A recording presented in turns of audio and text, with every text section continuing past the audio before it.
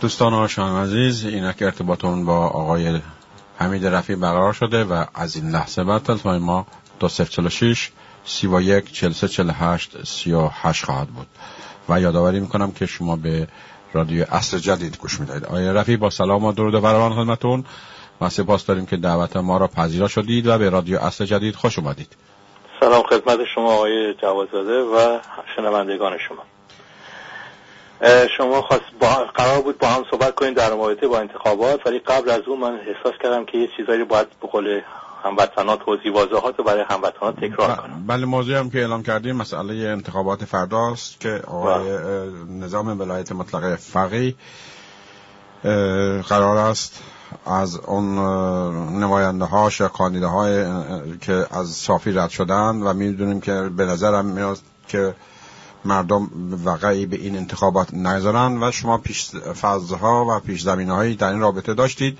ابتدا این پیش زمینه‌ها را با ما و باشندگان در میان بذارید و سپس به مسئله من خیلی سریع بعضی چیزا رو باید به هموطنان بگم که از بقول از نسل انقلاب که انقلاب رو پیروز کردن یه حرفایی داریم با این نسلی که بعد از انقلاب بودن. باید بهتون بگم که روش تحقیق و چون و چرا کردن یکی از روش‌هایی است که باید انجام داد. هر لحظه که شما عقلتون تعطیل شد به نام خصوصا به نام دین، این رشد امکان نداره. بنابراین استبداد میاد توی ذهن انسان. هر کاری رو میخواید بکنید باید تحقیق کنید و حتی حرفای منو باید چون و چرا بذارید و تحقیق کنید حرف هر کسی رو تا نذارید که بشه با دروغ و تهمت سانسور رو در جامعه برقرار کرد. این از صحبت اول.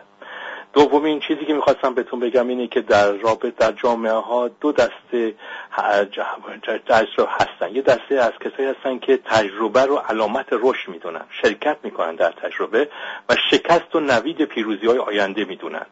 این افراد بعد از هر شکستی تجربه رو رها نمیکنن، ازش درس میگیرن، دنبال قوت‌ها و حفظ قوت‌هاشون میرن و ضعف‌ها رو شناسایی میکنن که علت شکست بودن و سعی میکنن که اون ضعف‌ها رو تصحیح و نابود کنن. این افراد رشد رو ممکن میکنن و تغییر رو ممکن میکنن. دسته دوم کسایی هستن که از تجربه میترسن. وقتی هم که تجربه رو شرکت میکنن در اولین شکست دنبال مقصر میگردن. بنابراین دنبال این نیستن که راه حلی برای ضعف‌ها و علت‌های شکست داشتن پیدا کنن. بنابراین نه تنها تجربه رو رها میکنن، و از مدت‌ها تجربه دیگه که شروع میکنن متوجه نیستن که اون ضعف‌ها که علت شکست قبل بود چون تصحیح نشده، چون نابود نشده، شکست دوباره تکرار میشه.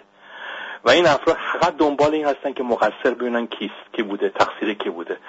و خب این مانع رشدن. امیدوارم در جامعه خودم که دسته اول باشن، حداقل تو جمعی که من شانسشو داشتم باشون همکاری کنم تا امروز. این فکر ما بوده در دسته اول. سوم این که شما وقتی که میخواید و عمل کنید میخواید ببینید که چطوری میشه تجربه رو رها نکنید، شکست درس بگیرید. یک چیزایی باید در ذهنتون بسازید، یه اصولی رو باید قبول داشته باشید و این اصول وقتی میخواید قبول دارید، مثلا حقوق انسان رو قبول دارید، نباید اگر میخواید بدونید که اومدید و گفتید که این حقوق خوبه اما امروز باید میشه به خاطر دلایل زیر پا گذاشت، بدونید که به باورتون به زور اصالت دادید. وقتی که به استقلال و آزادی اعتقاد دارید، اگر اومدید گفتید تمامیت ایران در خطره، مثلا دشمنای خارجی وسیله نوکراشون و مزدوراشون در ایران دنبال تجزیه ایرانن، الان وقت اینی که مقابل استبداد بیستیم نیست. آقا داری اصل حقوق جامعه رو، حقوق ملی رو میبره زیر علامت سوال به عنوان یک قدرت خارجی که میخواد از طریق مزدوراش. اینجاست که لغزش به وجود میاد، زور اومده تو کله، میاد اصول رو میذاره زیر علامت سوال. یا کسی دیگه میاد میگه آقا این مردم انقدر خستن، انقدر زجر کشیدن که اگر مقابل پاسدارا زورشون کمه، اگر یک قدرت خارجی بیاد این پاسدارا رو خلسلا کنه و مردم بتونن نفس بکشن، خیلی مراسي. خب آقا این اصل دخالت قدرت خارجی، باز قدرت خارجی دخالتش میخواد بده. اولا که این ببینید دروغا اینا چیه؟ دروغاش اینه که اولی وقتی که میگه ایران در خطره، مگه میشه جامعه ملی هست در دست هم برای احیای حقوقشون با هم کنار هم باشن و چند تا مزدور با وسیله کمک خارجی بخواین ایران تجزیه کنه امکان نداره. اما بقای استبداد و طولانی شدن عمر استبداد فرصت میده به مزدورا به جامعه بباورونن که از هم نیستن، همبستگی دروغه و اون وقته که خطر هست. بنابراین یا دومی وقتی که میگه که ایرانی‌ها چه ناراحتن، خب آقا اگر قدرت خارجی اومد ایران اشغال کرد، تو که زور پاسدار نمیرسه به 10 برابر قوی تر اون میرسه. داستان فردوسی فراموش کردی که ضحاک‌ها ایرانی رو آوردن که جمشید دیوانه رو که به قول عاشق دیوانه قدرت شده بود و ببرن، بلایی که بر سر ایران نیامد. اینا درس‌هایی است که باید دونست. اما علامت‌های دیگه این اندیشه غلط، یکیش همین که گفتم، یکیش ترس. میگن که آقا خطر این که ایران، این ترس علامت این که شما به زور تو باورتون اومده. یا تسلیم، وقتی شما گفتی من دیگه مردم خسته شدن، این تسلیم شدی، میگی که آقا تسلیم، من نمیخوام ادامه بدم، یکی دیگه از آسمون یا قدرت خارجی بیاد. تسلیم و ترس یکی از علامت‌های اسارت دادن به زوره. یکی دیگه از علامت‌هاش تهمت، دروغ، خشونت. اینا علامت‌هایی است که باید تو پندار ایرانی اگه میخواد نیک بشه باید اینا رو از خودش دور کنه. حالا میرسیم به بحث‌های دیگه هم هست که از این بعد برای گفتن، ولی یه چیزای دیگه هم هست که امروز مطرحه. مثلا میگن آقا، حالا شما از من خواستید در مورد انتخابات بگم، سریع بگم. یه عده میگن آقا این انتخابات دستاورد انقلاب 57. خب دروغ میگن. چرا دروغ میگن؟ چون انتخابات دستاورد انقلاب مشروط است. پس انتخابات بوده در دوران قبل از انقلاب؟ بله بوده. ولی مصدق و مدرس و اینا در مجلس پیدا نمیشد، نمی اومدن. و چطور بوده؟ این بوده که وقتی که انقلاب مشروطه شد، حاکمیت، ولایت رو خواستن به ملت بدن، به جمهور مردم بدن و از ولایت مطلقه شاه رو ازش بگیرن. و این اونجا رسید که محمد علی شاه خواست به مجلس به توپ ببنده و دوباره اون ادالت مطلقه رو برای خودش به دست بیاره که موفق نشد. ملت مقاومت کرد. بعد از کودتای رضا شاه علیه انقلاب، حضور نیروهای منتخبین مردم در مجلس محدود شد، ولی نسبی بود.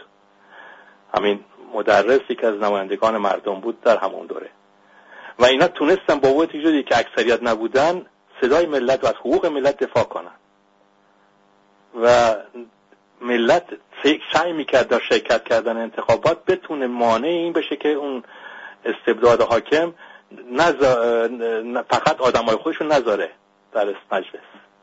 تا زمان اینکه مصدق و ملت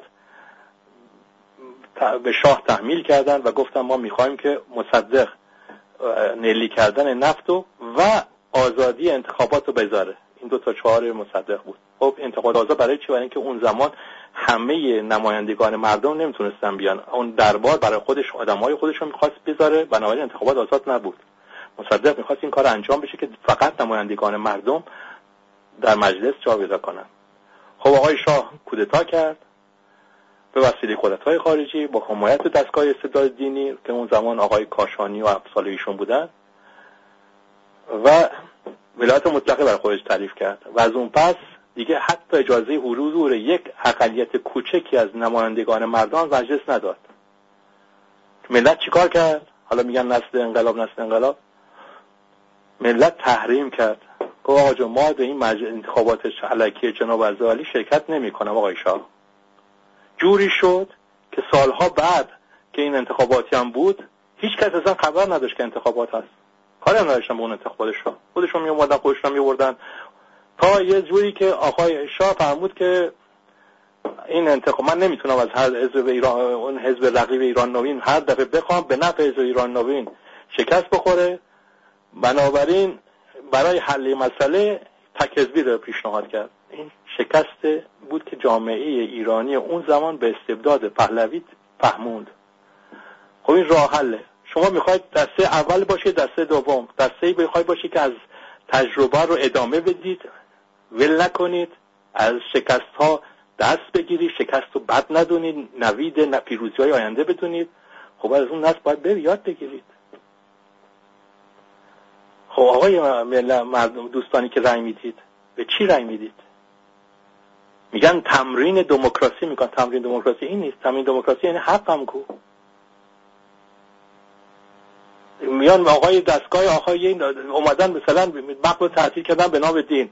آقای باید بدین دستگاه روحانیت که آقای روحانیت شما اون دینی که قبل از انقلاب تعریف میکردید توش حقوق نبود. این چجور اشرف مخلوقاتی است که تمام فرشتگان مقابلش تزانو میزنن و خداوند میگه که مسئول اعمال هر کس خود شخص است، اما این برای شما جناب از دستگاه هیچ انسان حقوق ندارد. من میشه همچین چیزی؟ شما قبل از انقلاب و سالها تسلیم شدن رو تبلیغ میکردید، زور رو به عنوان اصالت میدادید بهش به نام دین. نمیخواید انقلاب کنید در باور دینی؟ نمیبینید که از توی این دستگاه آدمی میاد مثل رئیسی بیرون که امروز شده رئیس قوه قضاییه که به قول آیت الله منتظری در تاریخ اسمش خواهد اومد به عنوان یکی از بزرگترین جنایتکارا؟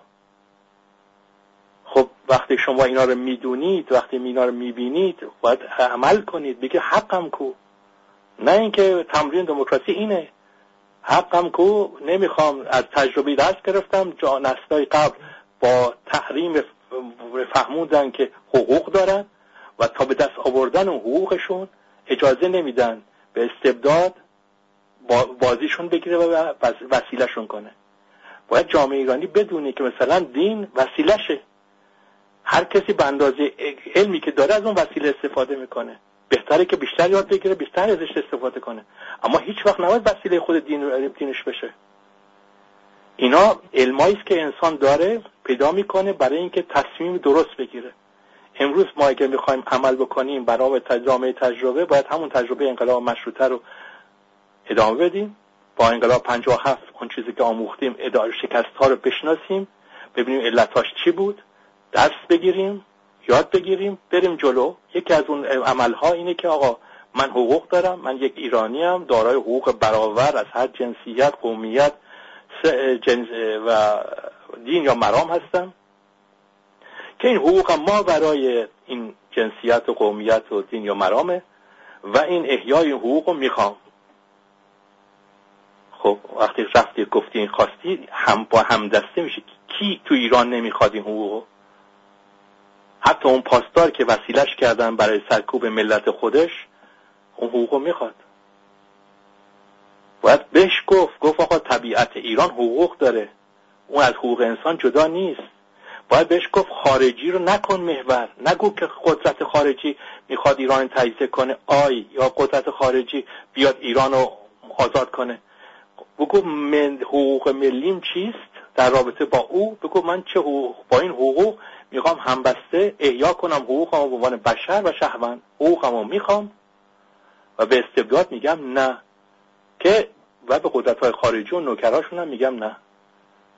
نمیدونم چقدر وقت دارم آقای آزاده، ولی خواسته بودم این مطالب رو در رابطه با انتخابات و صحبت‌هایی که داشتم در رابطه با روش تحقیق، روش چون و چرا کردن، روش سانسور شکستن، روش ادامه تجربه، درس گرفتن از تجربه و چرا باید در انتخابات رأی نداد، گفتن اون گفته باشم. نمیدونم وقتم چقدر آقای وقت به اندازه 20 دقیقه وقت داری. چقدر؟ 20 دقیقه. خب من ببینید چیزایی رو بس بگم. ببینید وقتی که میخواید که عمل کنید باید مثلا بگید که من دارای حقوقم. این حقوق یعنی چی؟ باید از خود بپرسی. میگی من مسلمانم، باید بپرسی یعنی چی مسلمانم؟ چی یعنی چی مسلمانم؟ پدرم مسلمان بوده، مادرم مسلمان، پس من مسلمانم. اینجوریه که بگی که تو اون دین وسیله تو نمیشه، که تو یه چیزی ارثی به دستت رسیده نمیدونی هم برای چی به دست رسیده. انسانی که میخوای آزاد باشه باید هر چیزی رو ازش خودش سوال بکنه. این چیه؟ چرا؟ جواب پیدا نکرد تحقیق کنه.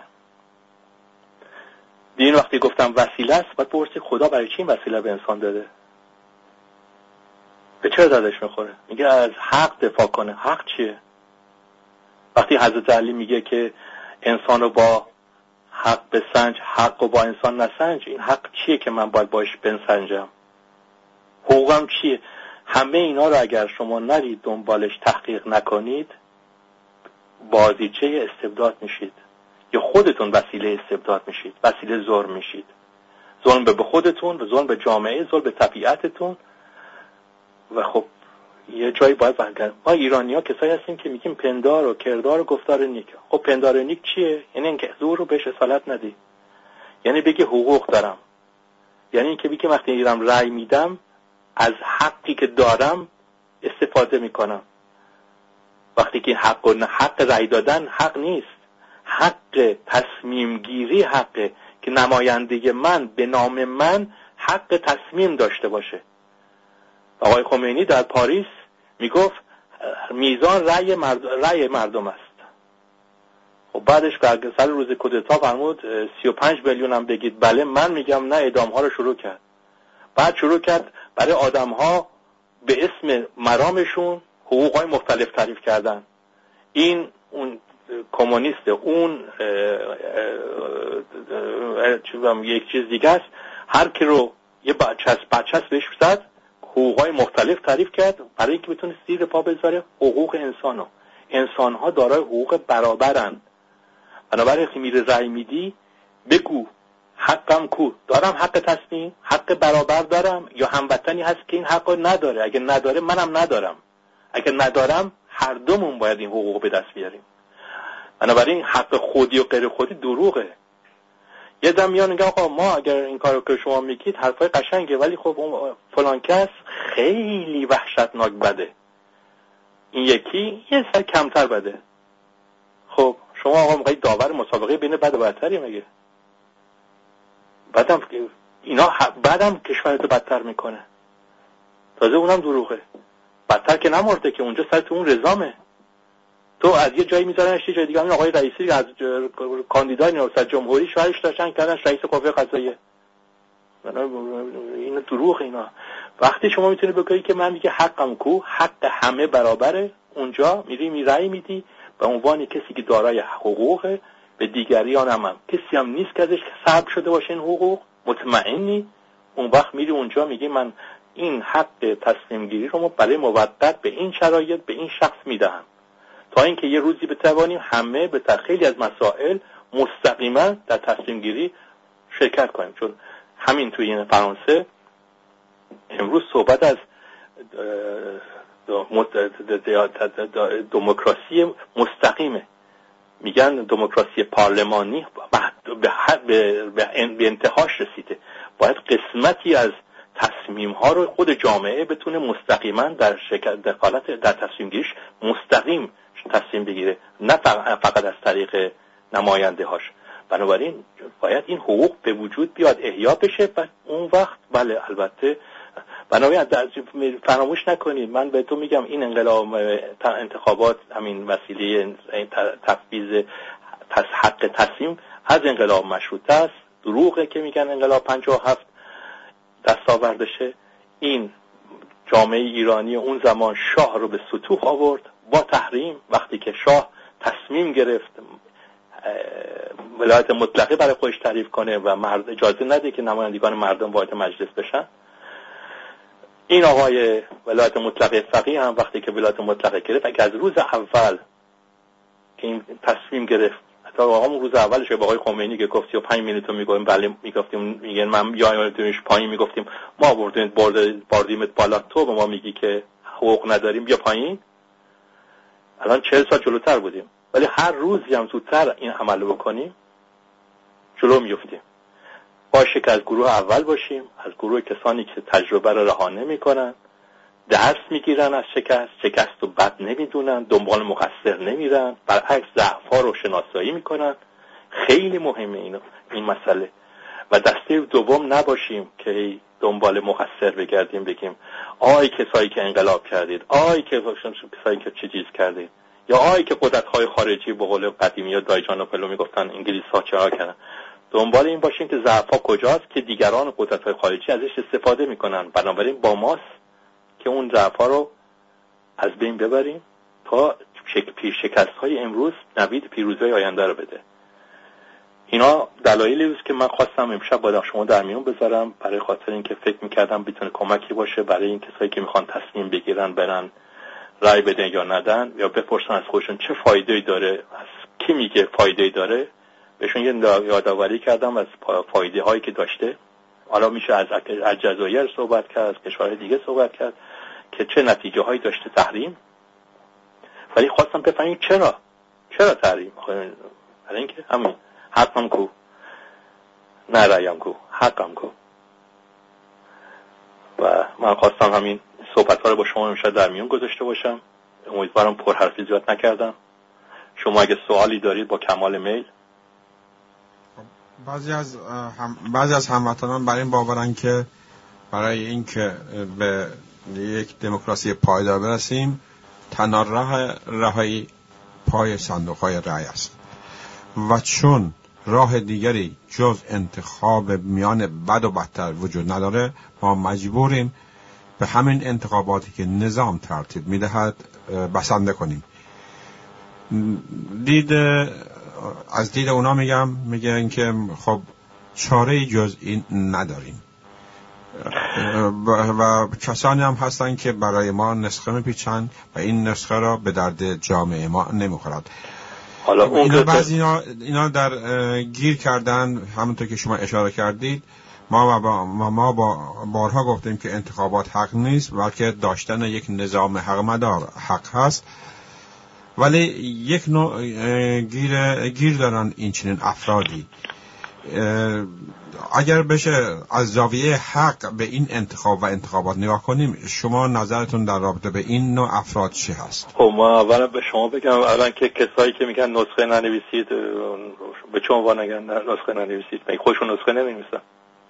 اونایی که این حرفا رو میزنن که با ضعف رای داد، خب اونا نسخه دارن می‌نویسن دیگه.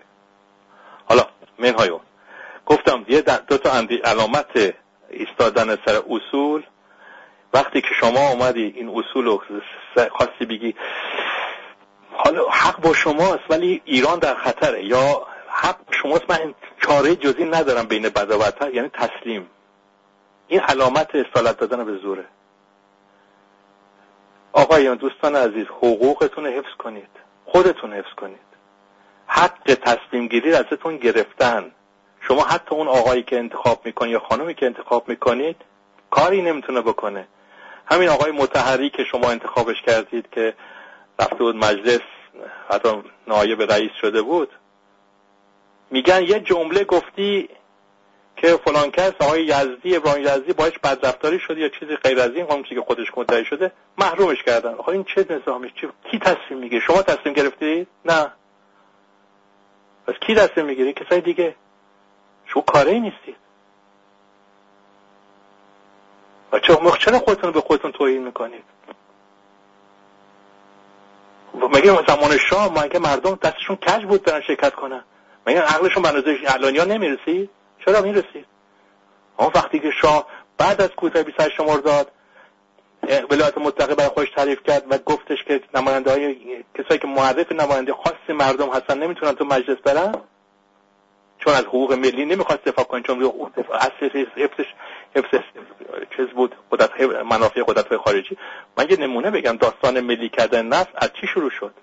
از این شروع شد که یه نماینده حزب توده بلند شد در مجلس گفت برای در ایجاد تعادل حالا که نفت جنوب رو دادیم به انگلیس‌ها، نفت شمال هم بدیم به روس‌ها. مصدق در اونجا بلند شد و گفت وقتی دست راستمو قطع کردن دست چپمو قطع نمی‌کنم برای تعادل. از اون یه دستی که مونده، اون یکی دستی که ازم جدا کردن برمیگردونن سر جاش. اینا بودن نمایندگانی که حقوق ملی رو ارزش میدونستن و قدرت‌های خارجی رو محور نمی‌کردن. میگن نماینده ملی یعنی چی؟ یعنی دفاع از حقوق ملی رو محور تصمیمشون میدونستن، نه دخالت دادن قدرت خارجی رو. نمیگفتن مرگ بر دشمن خارجی یا ما نباید با قدرت‌های خارجی در بیفتیم، مثل شاه یا اینا که امروز در محور میکنن. خب آقای محترم، اینا بس وجود داشته، این ملت این کارو کردن. شما که میگید این رای بدید شرکت کنید تنها راهیتونه، نه راهیتون نیست. دروغ میگین به خودتون. تسلیم شدید. اونایی که این حرفو میزنن آدمایی هستن که تسلیم شدن. تسلیم شدن یعنی که همون علامتی گفتم، یا ترس یا تسلیم. اینا یه محور کردن زوره تو انتخاب، ولی اصل اون اصول میخواد نبینه، چون وجدانش اذیتش میکنه، میدونی که اشتباه میکنه. الان این خواهد دارم پاسخ سوالتون دادم یا نه؟ اگر دادم، اگر ندادم بهم به نکته بگید که کجاش بیشتر توضیح بدم. امیدوارم که اونها که این چنین برداشتی دارن راضی باشن. خب در هر حال از اونجا که اولا که حالا یه چیزی که شما می‌خواستم بگم این که شما که گفتید همون هر کسی از خودش پرسه حق چیه؟ حق آدم حق تصمیم گیریه. حق تصمیم گیری رو شما ازتون سلب کردن، شما میگید چی بره بگید با این رأی دادنتون؟ بگید من حق نداشتم رأی بدم؟ بعد وقتی از خود بپرسی این حق رو همه دارن؟ نه، همه ندارن. همین آقای مطهری نداره دیگه، امروز از امروز به بعد. تا دیروز داشت، امروز نداره. همین آقای مطهری اگر 40 سال پیش در کودتا علیه انقلاب شرکت نمی‌کرد، این بلا سر خودش هم نمی‌آمد. منهای از این آدم‌ها زیادن، کسایی که در کودتا علیه انقلاب شرکت کردن. رأی میزان قول خمینی میزان رأی مردم بود، با این انقلاب شد. بعد گفت 35 میلیون بگید بله، من میگم نه، با این کودتا شد. از اون روز هم اعلام کردن که دیگه به نام خدا و به نام چی، خدا کمرتون رو بزنه. شما دروغ میگید. خدا وسیله که داده انسان که با اون اجازه نده هیچ زوری بهش حقوقش لطمه بزنه. شما منکر اون حقوقید. حالا بنابراین هر کسی که میخواد بگه حقم کو و حقوقم کو، میره جز دسته اول، و اگه هم بخواد بمونه فراموش نکنه، باید به اصولش وفادار بمونه. هر روزی که خواست این اصولو بذاره، حقوق انسان و حقوق طبیعت و آزادی و استقلال رو ببره زیر علامت سوال، بگه باید کوتاه آمد، باید منطقی، باید واقع بین بود و خواست باج بده به استبداد، بدونی که تسلیم شده، بدونی که استبداد نه تنها یه قدم عقب رو نمیره، 10 قدم یا جلو. باید بیسته محکم بگه حقم کو و احیا خواهم کردیم حقوقو و دنبال هم بکردیم. همه این حقوق باید داشته باشن تو ایران، همون پاسدارا هم باید داشته باشن، بسیجیان باید داشته باشن.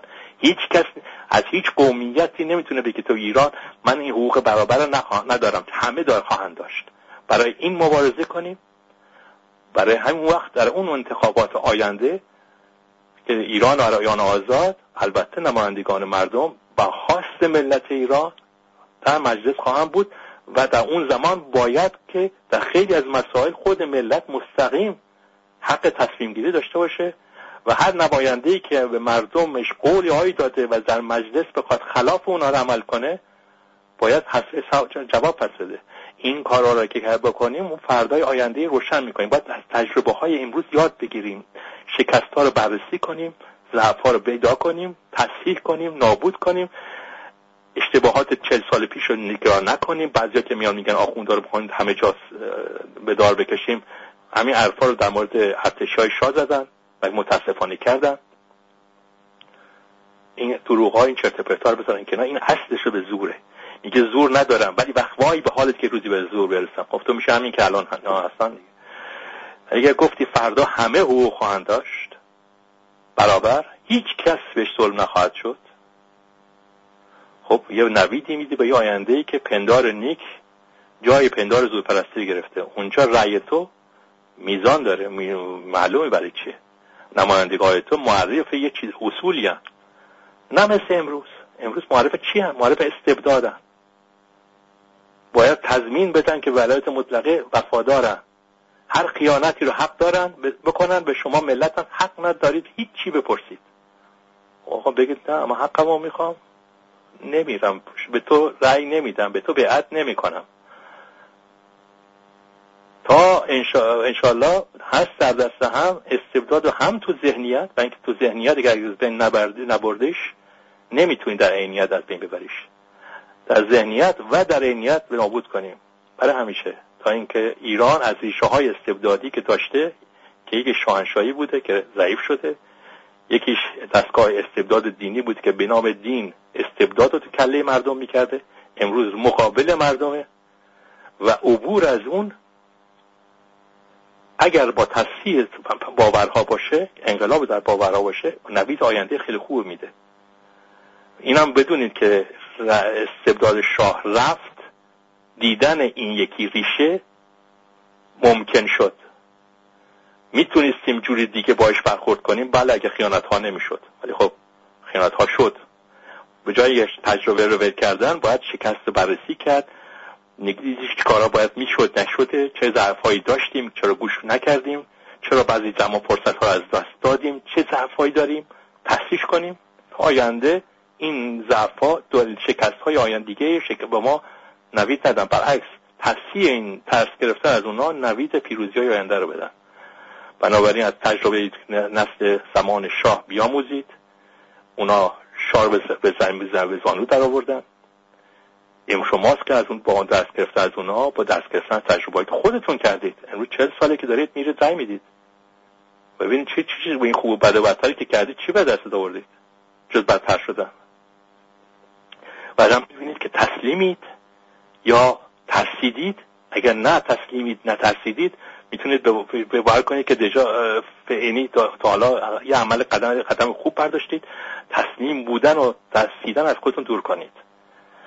اینا چیزایی که من امیدوارم تونسته باشم به شما شنوندگانتون گفته باشم. همه حرفای منم باید برد رفت رو علامت سوال گذاشت، روی رفتش تحقیق کرد، چونه چرا کرد و الا فایده نداره. حرف هر کسی رو میشنوید. گفتم اون جمله خیلی زیبایی که از حضرت علی علیه السلام گفته میشه، انسان رو با حق بسنجید، حق رو با انسان نسنجید. حقم ببینید چیه. این کتاب حقوق پنجگانه آقای بنی صدر چیز خیلی کمک خوبی است برای شما. بگاش کنید و چونه چراش کنید، زیر علامت سوال ببریدش و اگر چیزای خوب توش هست استفاده کنید. خیلی ممنون. به عنوان آخرین سوال، آنطوری که بوش میاد در واقع به نظر میرسه و خود این رژیم هم یک آمارگیری مخفی کرده، یه محاسبات مخفی کرده، بیش از 80% به این انتخاباتی که رژیم ترتیب داده شرکت نخواهند کرد. و من امروز کلیپی از دوستان به دست من رسید که خود مردم این نمایندگانی که از صافی شورای نگهبان و رد شده بودند یکی یکی در همه جا اینا را پاره میکردن. یعنی دیگر اعتراض به این شکل، یعنی که ما این انتخابات نمیخوایم، بهترین نوع اعتراض بود. اما از اونجای دیگه میبینیم ویروس کرونا وارد ایران شده و 10 نفر را کشته. این احتمال وجود داره که این نظام این انتخابات را ملغا کنه و بگه که به خاطر اینکه این ویروس اومده و ما تا فردا ملغا میکنیم، یا اینکه مردم شرکت نکردن یه بهانه‌ای به دست بیاره برای باز توضیح کردن اعمال خود. حالا ببینید شما فردا حتی رژیم هم وادنمود کنه یه عده زیادی شرکت کردن یا نکردن مهم نیست. مهم اینه که خود مردم از خودشون برسن برای چی رفتن، برای چی نرفتن. وقتی کسی گفت من رفتم، یه عده گفتن که ما نرفتیم چون بازنده باخت خواستیم بکنیم. ما از آقای خامنه‌ای خواسته بودیم برد، یعنی هم شما باشید هم ما، ولی ایشون تصمیم گرفت که ما یعنی اصلاح طلبها رو از صحنه خارج کنه. شد به ما گفت برد برای خودش، باخت برای ما، حالا ما شرکت نمی‌کنیم، می‌خوایم باخت بشه. اینا زوره. حقوق کجاست؟ باخت و برد چیه؟ حقم کو، حقوقم کو. من گفتم حقوق برابر برای همه است. اگر یک کسی نداشت بدون دروغه. بنابراین وقتی که مردم خودشون فهمیدن از چی مبارزه دارن میکنن، برای چی هستن و چی میخوان، 100% جامعه میخواد حقوقشو، جز یه عده کمی که انقدر مسخ منافعشون شدن که از انسانیتشون خارج شدن. ولی اکثریت جامعه اونه که هنوز یه ذره وجدان دارن، وقتی بفهمن که مبارزه سر حقوقشونه، اینا دشمنای خارجی نیستن، اینا مردم ایرانن، حقوقشون رو میخوان، حقشون رو میخوان، خب معلومه پیروز میشن. و اکثر رژیم همه کار خواهد کرد. بهتون بگم اگر آخونده 40 ساله که سر کارن، علم هیله‌گریشون و حقه بازیشون و فریب ما جامعهشون همیشه بوده، نه چیز جدیدی نیست. اینا قرنها به نام دین ضد دین رو تبلیغ کردن آدمای خیلی از این لحاظ از تخریب خیلی قوی هستن، فریبشون هم میتونن بدن تا آخرین لحظه هم دنبال به هر تاکتیکی هستن، حتی ممکنه وانمود هم کنن. چون شما گفتید همه به خاطر مریضی نمیان تو خیابونا، از ترس مریضی، یا خودشون اعلام کنن که به خاطر اینکه هیچ کس مریض نشه هیچ کس خیابون نیاد و وانمود کنن که تحریم نیست. مسئله اون نیست، مسئله این که خود مردم بدونن که چه تصمیمی گرفتن و ادامهش بدن. 4 سال به 4 سال که نیست که مبارزه که بگیم هر وقتی انتخابات میشه چه باید کرد، این حقمو میخوام باید بری تا آخرش. خان شاهنشاهی رو عبور کردی، خان دستگاه استبداد دینی برای آزاد کردن دین از استبداد، از زور پرستی رو باید بگذرونی تا باور ایرانی از زور و از تسلیم و ترس و دروغ و تهمت و اینا پاک بشه. اون زمان که این خانم عبور کردی تازه خان بزرگتر منتظر میمونه. من به این هموطنا بگم رستم که شدیم از این خان عبور کردیم، خان بعدی بزرگتره، اون بازسازی کشوره. چنان پدری از این کشور در آوردن از زمین اقتصادی، اجتماعی، فرهنگی، سیاسی که بازسازیش رستم های خیلی حسابی میخواد. خان بعدی آخرین خان خواهد بود. خان بعدی من در رابطه با خان رستم دارم میگم. فکر نکنی این مهمه. بنابراین شما آقای توسعه عزیز باید سوال اینجوری بکنی: آیا مردم ایران فهمیدن که راه حل چیست و حقوقشون رو میخوان یا نمیخوان؟ اگر میخوان قصه اینه که رژیم برای این انتخابات چه حیله‌هایی خواهد زد و نخوریم. شاد باشیم از اینکه جامعه عمل خواهد کرد در رابطه با احیای حقوقش و پیروزی رو به دست خواهد آورد با از بین بردن استبداد. مرسی. تحمل شما. خیلی ممنون. امیدوارم که چنین باشه و مردم به حق و حقوق خودشون واقف بشن و به حق عمل بکنن و به یک نظام حق مدار برسن. سپاس انشالله. موفق باشید. مرسی. با سپاس شما که با ما بودید. شبتون بخیر. خداحافظ.